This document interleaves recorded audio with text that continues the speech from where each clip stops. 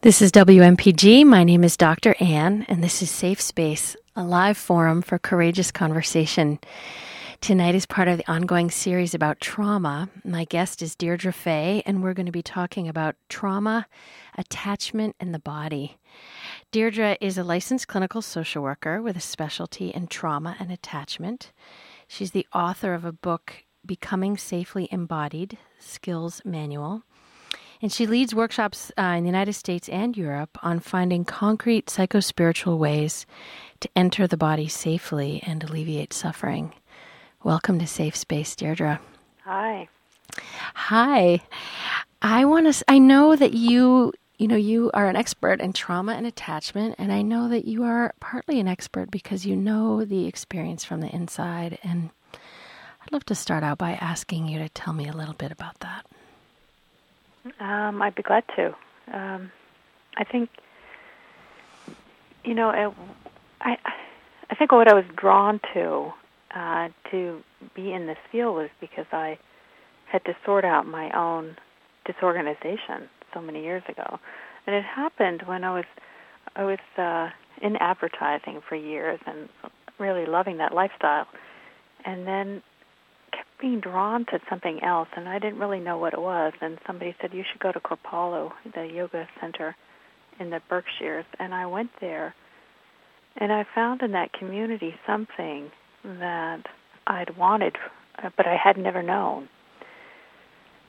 And so I moved in there, and I lived there for about 6.5 years, 7 years. And it was during that time that my own trauma history came up. And when I think about it, I think I needed that level of safe space, just like your radio show. I needed that kind of safe space in order to even let some of this stuff come up. And when it did, I went from being very active in my body, doing yoga and meditation, multiple times during the day, exercising. I was training for triathlons, to all of a sudden feeling like I could barely get out of bed. I didn't want to do yoga. I didn't want to do anything to stimulate anything inside, and I couldn't figure out why this shift. And at that time, the field of trauma was really just beginning. Bessel was really making waves, but I was living in this cocooned world and didn't know much about what was happening in me.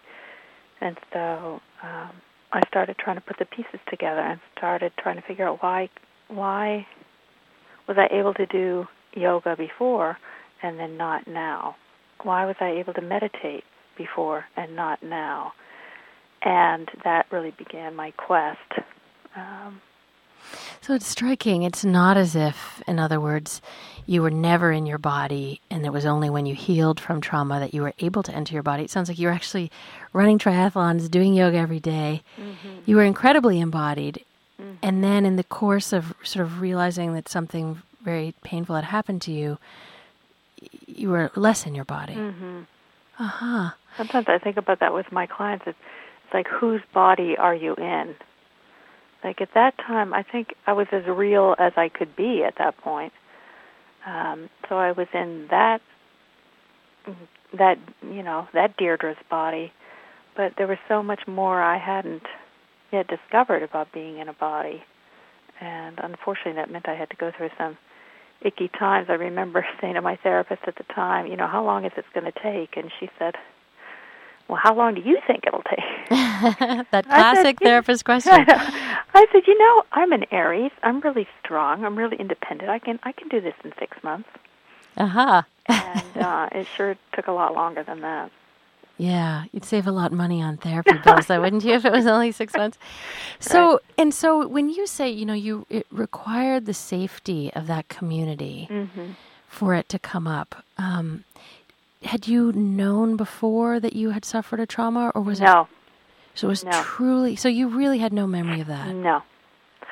No. And it's striking to me, so, what we had agreed to focus on today was attachment, which, mm-hmm. Is the sort of psych technical term for connected relationship. Mm-hmm. And what I'm hearing is it's only in the context, in this case, it was a communal attachment at some level. Yeah. That even the knowledge of what had happened to you could emerge. Yeah. I was talking to one of my mentors today, Dan Brown, and in a whole different context, we were talking about this, because I was asking about in the book, Laura Hillenbrand's new book, Unbroken, which is an amazing story of resilience through difficult trauma.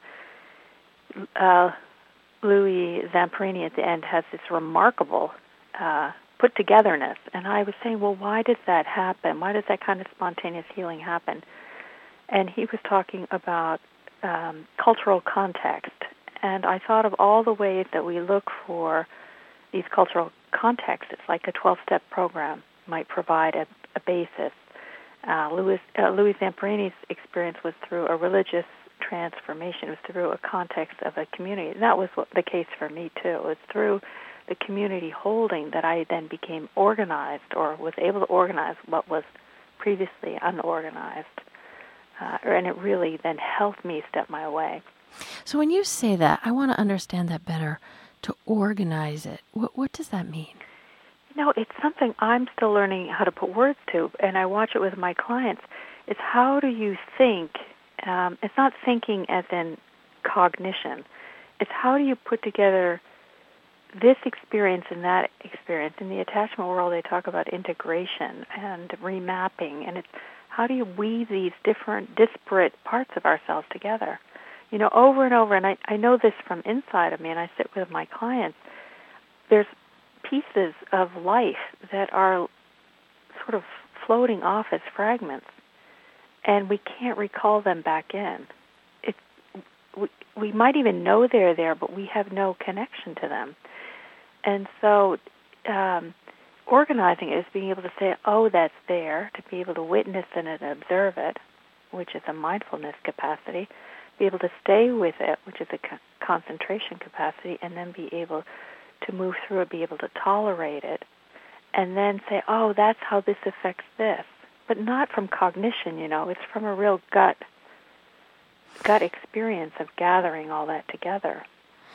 Yeah, let me stay with that again. So there's this, you need to be both aware that it's there and part of you. Mm-hmm. You need to be able to stay with it, and then you need to bear it. Yeah. Yeah, which are all much more sort of experiential things. I mean, as I'm talking to you, where I'm going in my mind is thinking about the nature of traumatic memory versus kind of narrative memory. My understanding of traumatic memory is it's very fragmented. It's like little bodily sensations or smells or fragments. Yeah.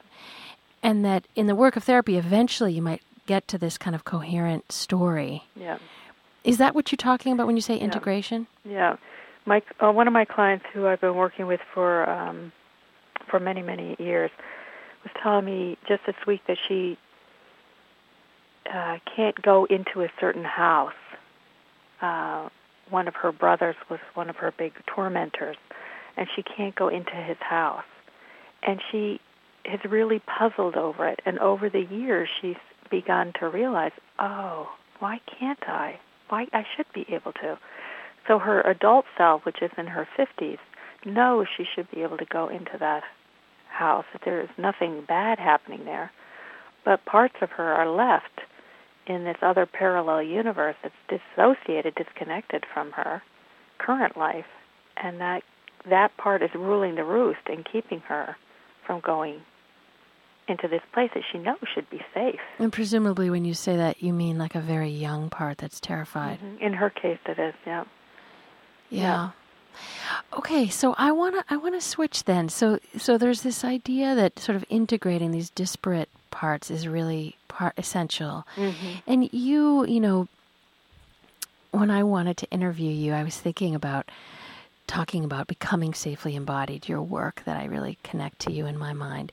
And you said something really provocative on the phone, which I want to ask you more about now, which is that people really only can enter their body again in the context of relationship. Mm-hmm. And I want to hear about that as an idea, and then I want to ask you about that. So there you are in Kripalu. How do you eventually get yourself to yoga again? So maybe tell me the idea first, and then tell me how it was for you. Yeah. Well, I think that's the big question. We all. I think anyone who suffers from any kind of trauma history or attachment history has really been wounded by relationships. Something's been severed inside, and they don't know how to get the comfort they need. They don't know how to find safe space inside their own skin. So what I did is I just really had concrete experiences of feeling good in my body, whether it was through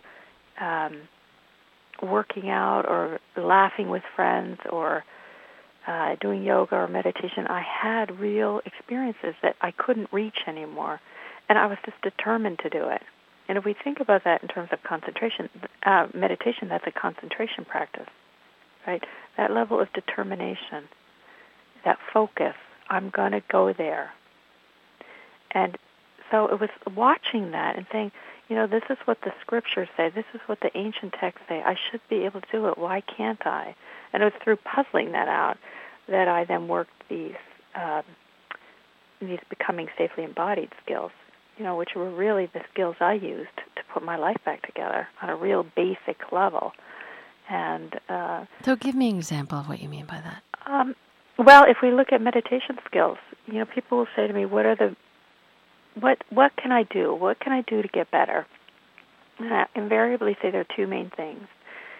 You can know where you want to go. You can be able to train your mind to focus and move where you want to go rather than being torn by everything around you. And you can be able to witness and observe and notice what comes up. And if you can do those two things, almost anything else will be easier down the road. So I teach those basic meditation skills, concentration and mindfulness. I teach other skills I learned from different people. One was from Yvonne Agazarian about separating facts from feelings. So if I focus on just the facts in this situation, I'm going to enter the moment because the facts are in this moment. We know this from meditation practices. What's happening right now is I'm sitting here talking to you on the phone, and, there are very concrete things happening in this moment. Now, I layer all kinds of feelings, associations, stories, interpretations on those facts, and that's what brings the charge in. Right. So if you can be telling yourself, this isn't like some other phone call where I felt humiliated or... That's right, exactly. And so you can separate that memory of humiliation from the fact that this is where you are now. Exactly. It happened today with a client of mine who is a really well put together person. She got married about a year ago, and all this stuff is coming up now. And she loves her husband. He loves her. And they had a great weekend this weekend, and then he looked at her one way, and suddenly she's in this old frozen child place that thinks all these, horrible, humiliating things are going to happen to her. And so what we talked about is practicing over the week, seeing this man that you love, seeing him, not seeing the filter, not seeing all the other stories that are going on, but seeing him. And it comes down to really basic things: the color of his glasses, the clothes he's wearing, the way he's holding his body, and then noticing that and staying with those facts.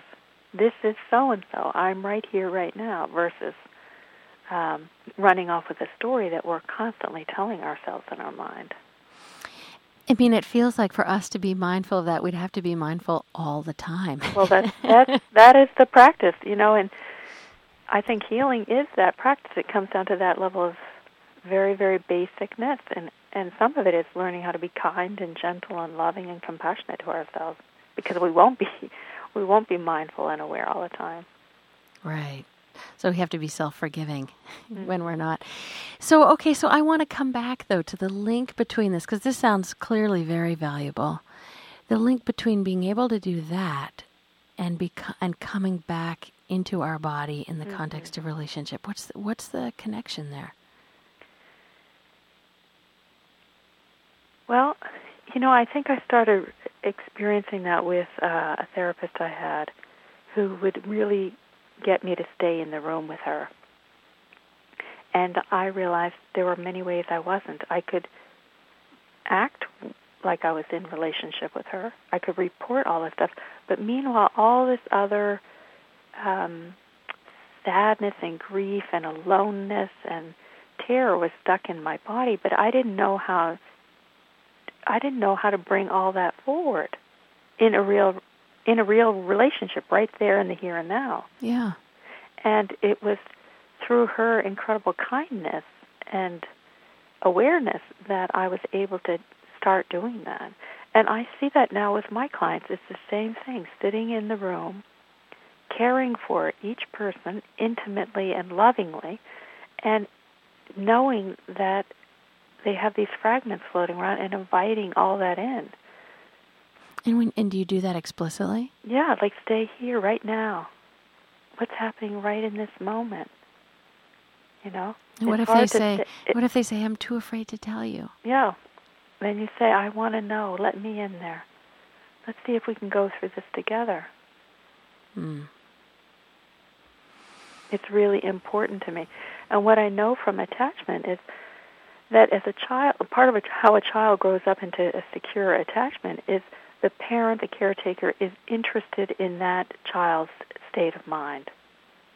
You know, that we say to the child in front of us, I want to know what you're thinking. Tell me about what you do with this. And when you play with that, what happens in you? We inquire into that person's experience, that child's experience.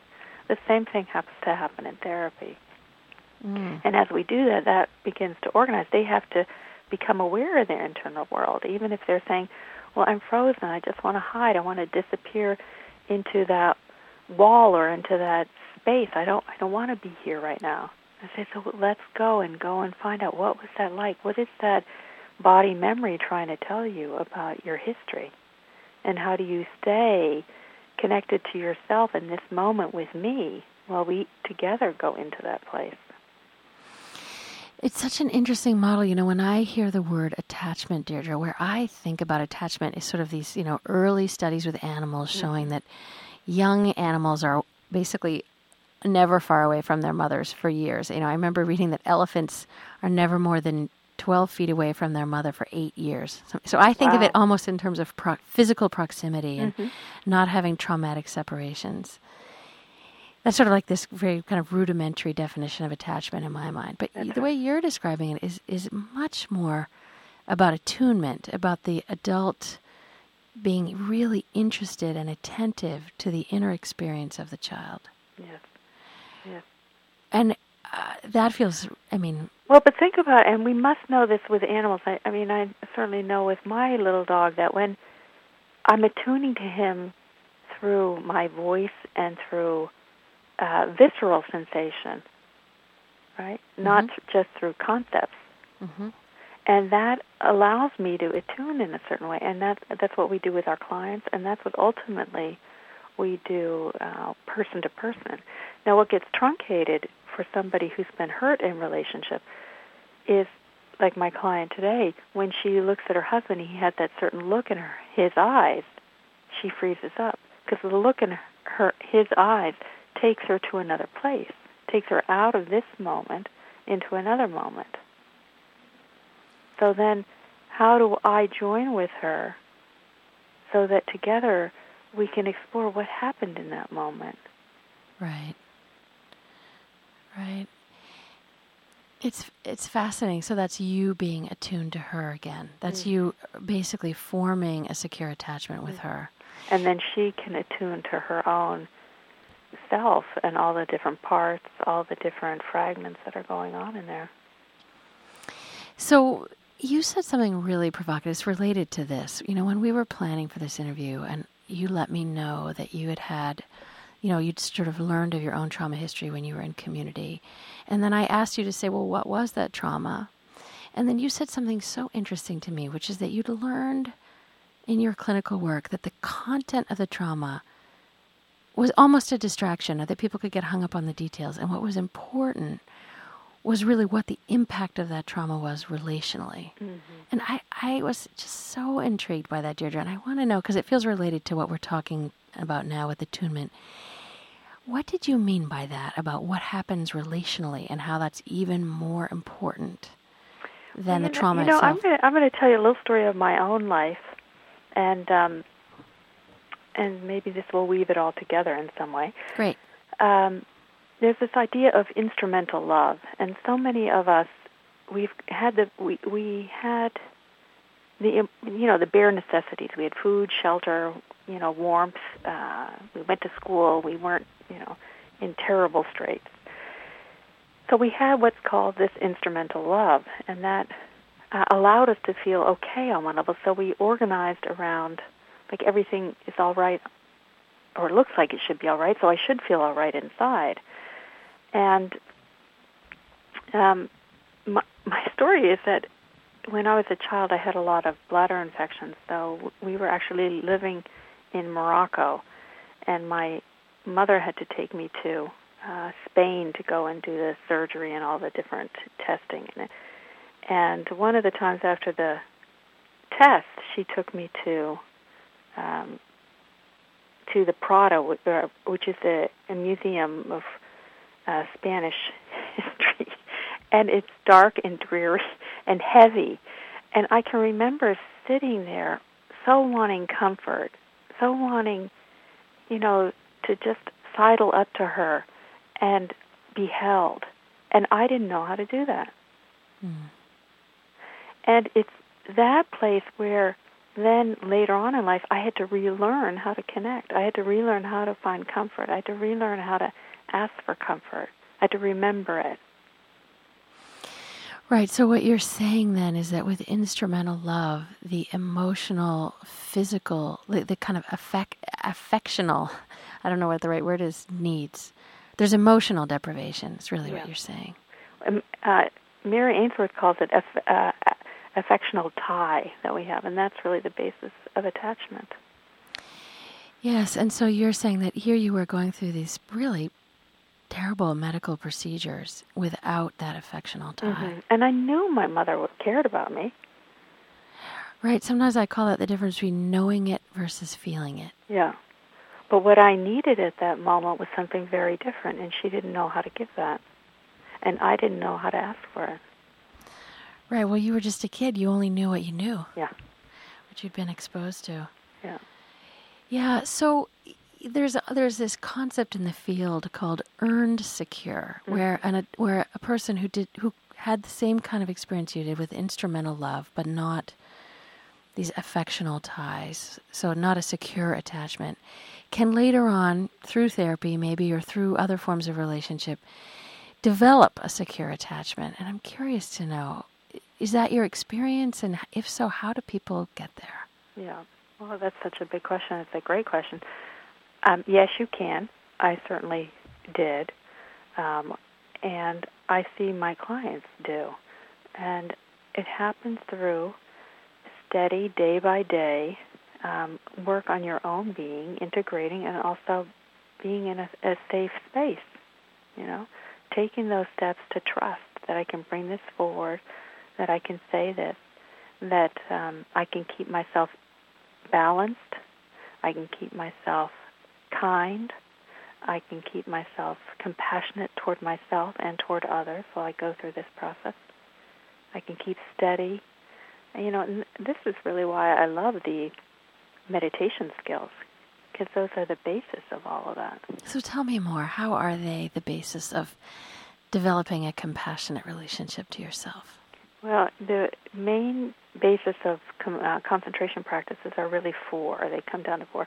Equilibrium, equanimity is what it's called. It's how do I keep balanced and non-reactive? And I think this is one of the key things that people practice throughout their healing journey, is how can I stay balanced with myself and with others when I get triggered? Mm-hmm. Then there's loving kindness. How can I stay kind and gentle and open and seeing what's possible, seeing the love that's possible, opening my heart? How can I be compassionate? How can I sit in my suffering, tolerate it, not from a place of just putting up with it, but opening to it with such a sense of nothing ever has to change, nothing ever has to be different, and I'm here with you no matter what.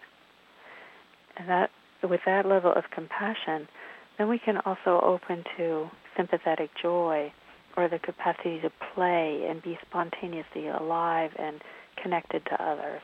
And as we practice those four qualities and build them more in our life, then we have a greater platform to enter into, going into these really dark places that we go into, or the scary places, the feeling like, can I trust you? Are you going to be kind to me? Are you going to be there for me? If I leave, are you going to be there when I come back? Are you going to welcome me? So when you say this, part of me wants to know, but make it more, how exactly would I do this? Because those sound like delicious qualities, right? Mm-hmm. Who doesn't want all four of those? Yeah. And yet, how does one arrive at them? How does, say, a concentration practice approach to meditation? Well, one of the main get you there. There's lots of Sharon Salzberg's book on loving kindness, The Revolutionary Art of Loving Kindness. It's a wonderful book for people who want to learn how to do loving kindness or metta practice. What I like to do a lot with people is compassion practices, because it's that capacity of being with when things are so terrible that's important. So imagining qualities of compassion, and we all have them. Finding people, even people you don't know, what are the qualities of compassion? What's the look in somebody's eye? What's the body posture that they have?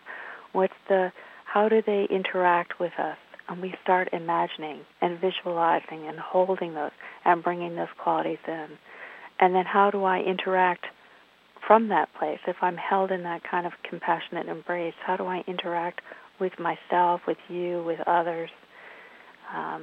And then there's different practices that I've taught people about, literally taking it into your system, and allowing those qualities to slowly move through your system and touch those wounded places and interact, not moving any faster than your body needs to, and just letting that ball of great compassion touch and expand and open what's so held and tight. So in a way, what I hear you saying is that meditation is like a way of developing compassion for yourself. Without question. So and for others. Yes, but the two, of course, are so closely, they're of the same. Mm-hmm. But that it's really about entering into a secure attachment relationship to yourself. Mm-hmm. Mm-hmm. Uh-huh. And you have to do it with love and compassion. Yeah, it's wonderful. So that even if you don't have, say, someone else who can give you that, it all is not lost. There's still the possibility of being able to give yourself that. You can give it to yourself, but the world is always giving it to us. Always. We've just learned not to recognize it. Uh-huh. Right. That's one of the things I learned in studying trauma, is that we tend to orient towards danger afterwards instead of orienting towards... Yeah. So, Deirdre, we are going to have to stop. Mm-hmm. It's so lovely to talk to you. I'm just enjoying it so much. If people want to learn more about you or connect with you, how can they find you? The easiest way is through my website, www.dfay.com. Great. And you also mentioned you have a meditation website. Tell me the address for that one. meditation-ptsd.com. Okay, and that's PTSD for post-traumatic stress disorder. That's right. Deirdre Fay, it has been such a delight to talk to you. Thank you so much for being my guest. My pleasure. This is Dr. Ann, Safe Space. I've been talking to Deirdre Fay about attachment relationships and the body after trauma. If you'd like to listen to the show in its entirety or email it to your friends, please visit the site at www.safespaceradio.com. You can also email me there if you have a request for a show in the future. Next week, I'll be talking to Pat Ogden about working with the body in psychotherapy after trauma. Coming up next is Allison with Money Talks.